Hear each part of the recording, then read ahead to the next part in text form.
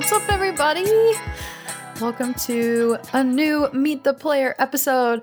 Last but not least, and hopefully the last for the remainder of the story of the Utopia podcast, at least for this story, I have Daniel, aka Morgus, aka, should I say the last name? Am I allowed to say the last name? Of course you are. Hedral Weirdsmith. That's me. Might be last, but I'm certainly the most fashionable of the bunch. Well, cool. Welcome. Thank you. Listeners, you have seen Daniel in gameplay for weeks now.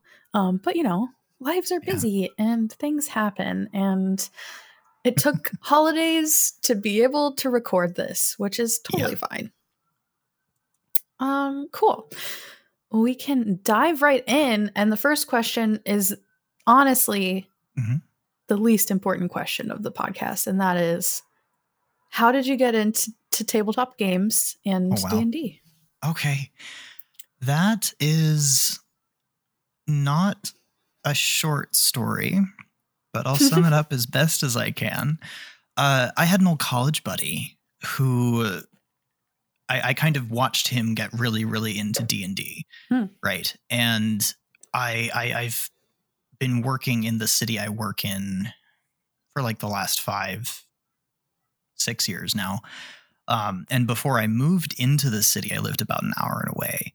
But then I finally moved up here, and I was so close to where that old college buddy lived that they were that he and his then girlfriend were my friends. They were the seed of my social sphere outside of coworkers, you know. And as close as I may be to some of my coworkers, there's still that coworker vibe that sometimes you just never break past into like hanging out outside of work. So he did D&D so much, and I was like, maybe I'll try it someday, this or that. And then there were a couple of coworkers. I started a new job, and then eventually moving up here changed the dynamic enough that I finally could hang out easily instead of living an hour away. And one thing led to another, and a couple of coworkers and I decided to learn D&D with this old college buddy of mine, who had ended a campaign and needed a new group, and he was happy to teach us to play, and that's what we decided to take on.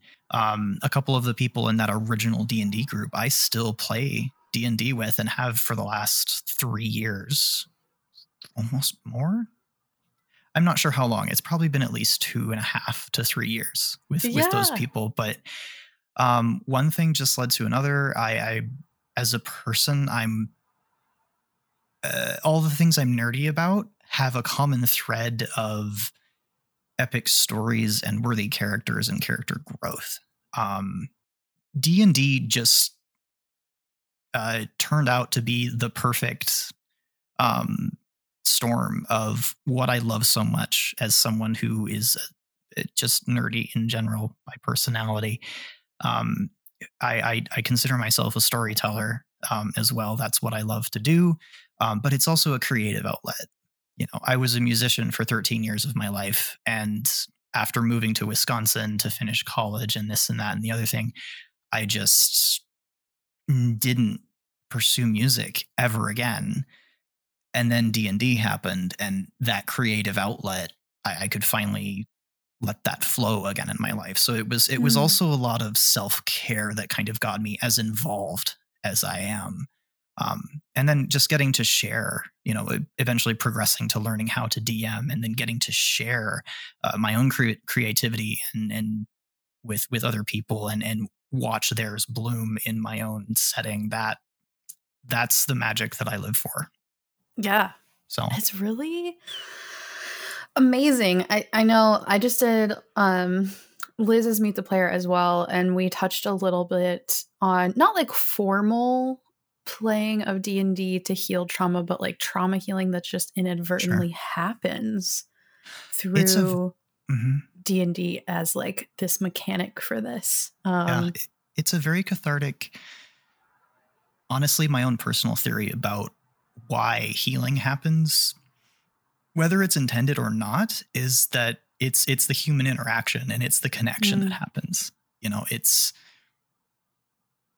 also the suspension of disbelief when you get to when you create a character, you give them a quandary, right? Like, this is their backstory and this is their mission or their goal, or they don't have that. This is kind of their coming of age story, right? There's all these different bases. There's a different basis upon which you can build any given character.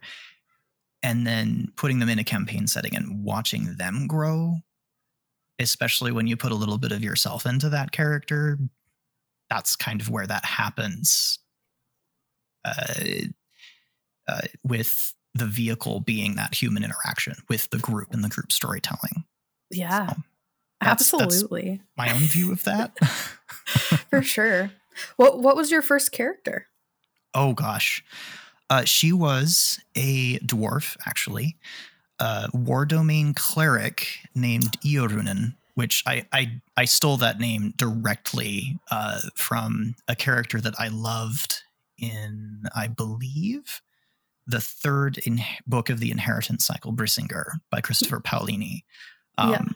She's written with this flirtatious affect for a dwarf. Like, she flirts with Aragon and she like winks at him, and there's just so much character in this minor individual that comes in through the story in this one part, and then she leaves. But she never left me. Yeah, like I was just fascinated. I'm like, Iorunen, I want this character. So she was my first, the inspiration for my first character. That's really funny. I did not know that until just now. I also didn't know who Liz's first character was until her interview.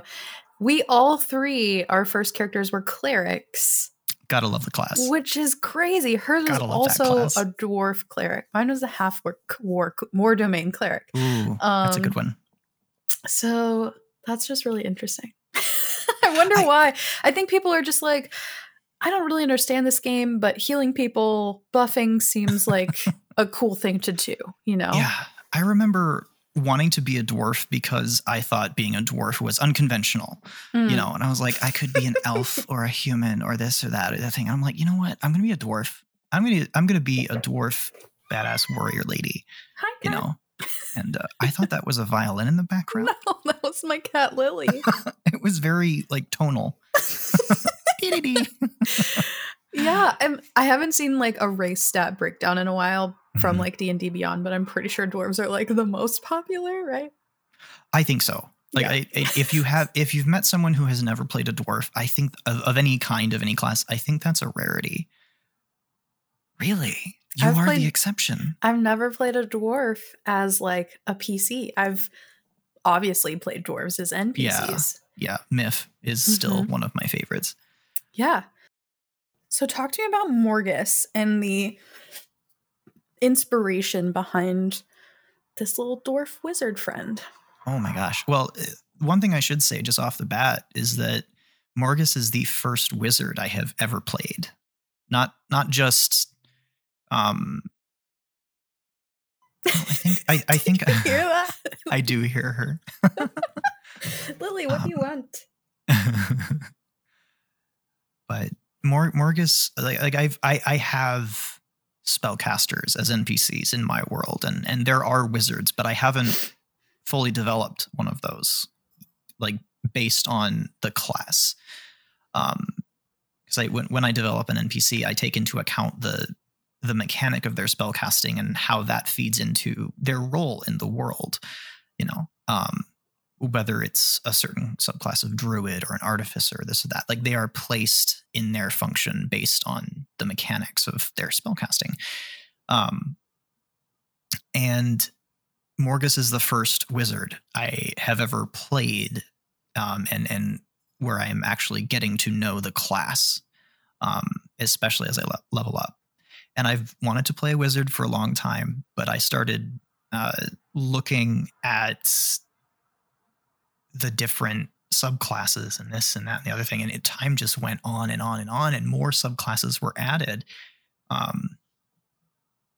And I knew that with this particular class, it had to be the right one. That I wasn't just going to dive in with any old wizard. I wasn't going to play an evocation wizard in a random one shot. Something about the class to me said it caught my attention in the right way, that I needed to honor what my gut told me about the class. Which I guess is kind of a weird thing, because I haven't really felt that with other classes before. But then the Graviturgy and Chronergy classes came out, and I went, okay, those are really, really cool. And the opportunity to play a wizard also came up with being on the podcast. And I went, okay, maybe this is that time to put this class in a campaign. But I initially was going to play Myrn in the campaign, and who is my little kobold artificer who was in Ha Ho Ho and a Bottle of Rum. And I love Myrn. Myrn has quickly become one of my favorite characters to play at any table. Because Myrn is a personality that I can just react to. Myrn's kind of my one-shot character. Like with a new group of people, that's where I throw Myrn in. And you were like, I would empower you to play something new that you've never done before. And I went, well, that's wizard. So here we go. And I also, something that is significant for Morgus is the dice palette that I made. Because the 3 sets are from a maker called Emerald Sun Dice. One of them was my first ever set and they're this beautiful blue and gold set. And they're called Enchanter's Apprentice. And I have this white and gold set called Celestial Cloudscape, I think. I hope I'm not getting that wrong. But then there was another one called Eternal Wellspring. And so like the names of those helped, and the color palette and just the way the designs work together, I went, I think I know who this person is just by looking at these dice. I thought about, okay, cool. Who is this person? How do they materialize, and what are they? And this phrase kind of just popped into my head when thinking about the Chronergy abilities and this, that. And I thought, this wizard is a man out of time. And I went, oh, that's interesting. I know what that means. There's a few things that it could mean. It's a very open-ended phrase. And I went, okay, I'm going to play with that. And then I pitched you my idea of this person who shows up at the court. And I even went into detail about I essentially put myself into that position of someone who just shows up at the court and has to relearn a lot of things. I even went into so much detail as thinking, like Morgus's flavor is very specific. After I pitched the idea to you, I went, oh, wow. Because you kind of essentially connected the pitch to your world and where that would be grounded. I'm like, oh, wow, that's really cool. I want to play with that and give Morgus an extremely unique flavor, even for your world. Because I think that there's just a lot that Morgus can uncover. Oh, man. So many things about Morgus that I just want to talk to you about because they're in my brain, but then it takes away the surprise. That's fair. Well, cool. We are at the random question portion of the interview. Sure. So I have to ask, I've asked everyone this. What is Morgus's favorite food?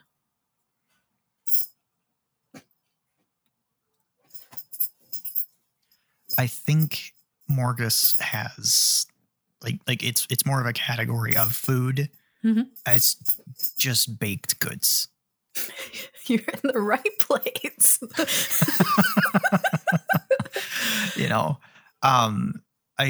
I think Morgus love savory things, but I definitely think Morgus. I mean, it's kind of just whatever is in front of us and whatever is improvised. But the evidence that has come about by playing Morgus is that he loves those croissants and he loves like fresh fruit and this and that and the other thing. So I definitely think it's baked goods of all varieties. Yeah. Well, another question. I think I know the answer to this one, but what is Morgus's favorite color? Oh, blue. Yeah, I knew that. Like a rich royal blue. Absolutely. Yeah. All the glitter bombs in combat. Yeah. Oh, he's when I was making his like mini online, I decided to just, this is a wizard. I'm going to go full wizard. It's not easy to see, but he actually has gold eyeshadow on, and he has like that same blue color, like his nails are painted. You know, that's not an important detail, but it matters to me because I know that. Mm-hmm.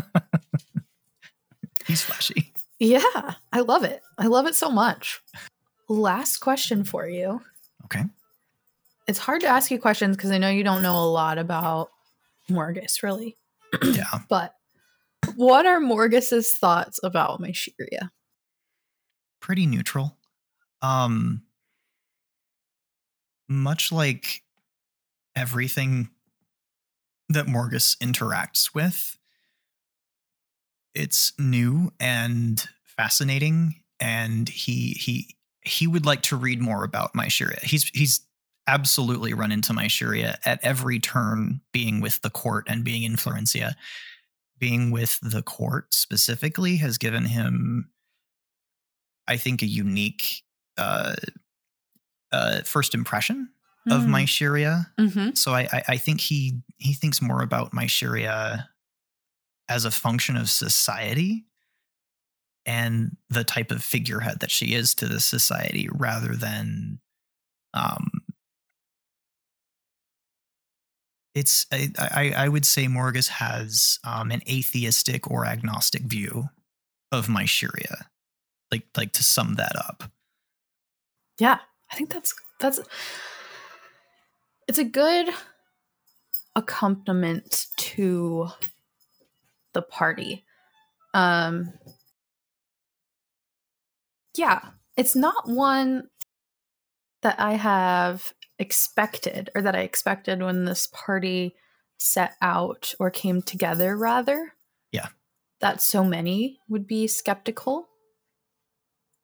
But, I mean, it's part of the journey of the campaign as well. Like you just said, I feel like if Morgus's entrance to the campaign had been the dream from the beginning, yeah, maybe that would be different. But because it was through the lens of the Carousel Court and that knowledge, and then Godfrey and Scylla both coming to the game through that lens as well, it just added to the drama there with Livy, who was skeptical as a historian, but then Ziba, who was like a diehard fangirl and is now like, what the fuck?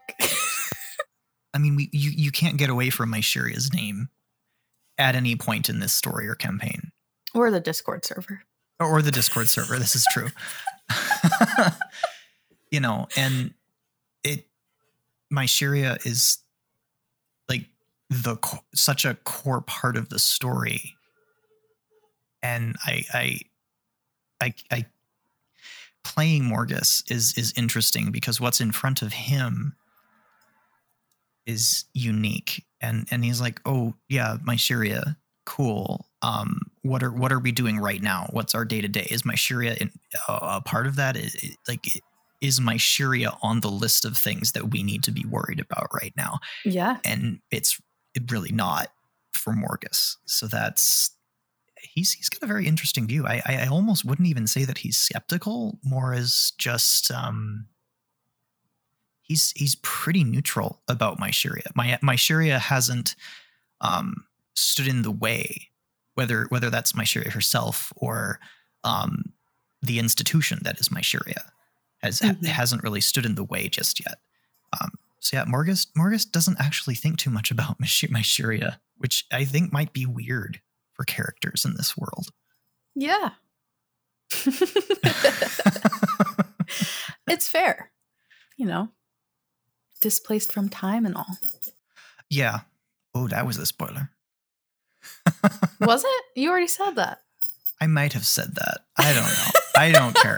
I mean, at this point, if it's not already obvious, then yeah, there there are you a few go. things. I wish that our like Reddit boards and fandom were more active from people, Yeah. only so that I could know what our 20 listeners are thinking. Yeah.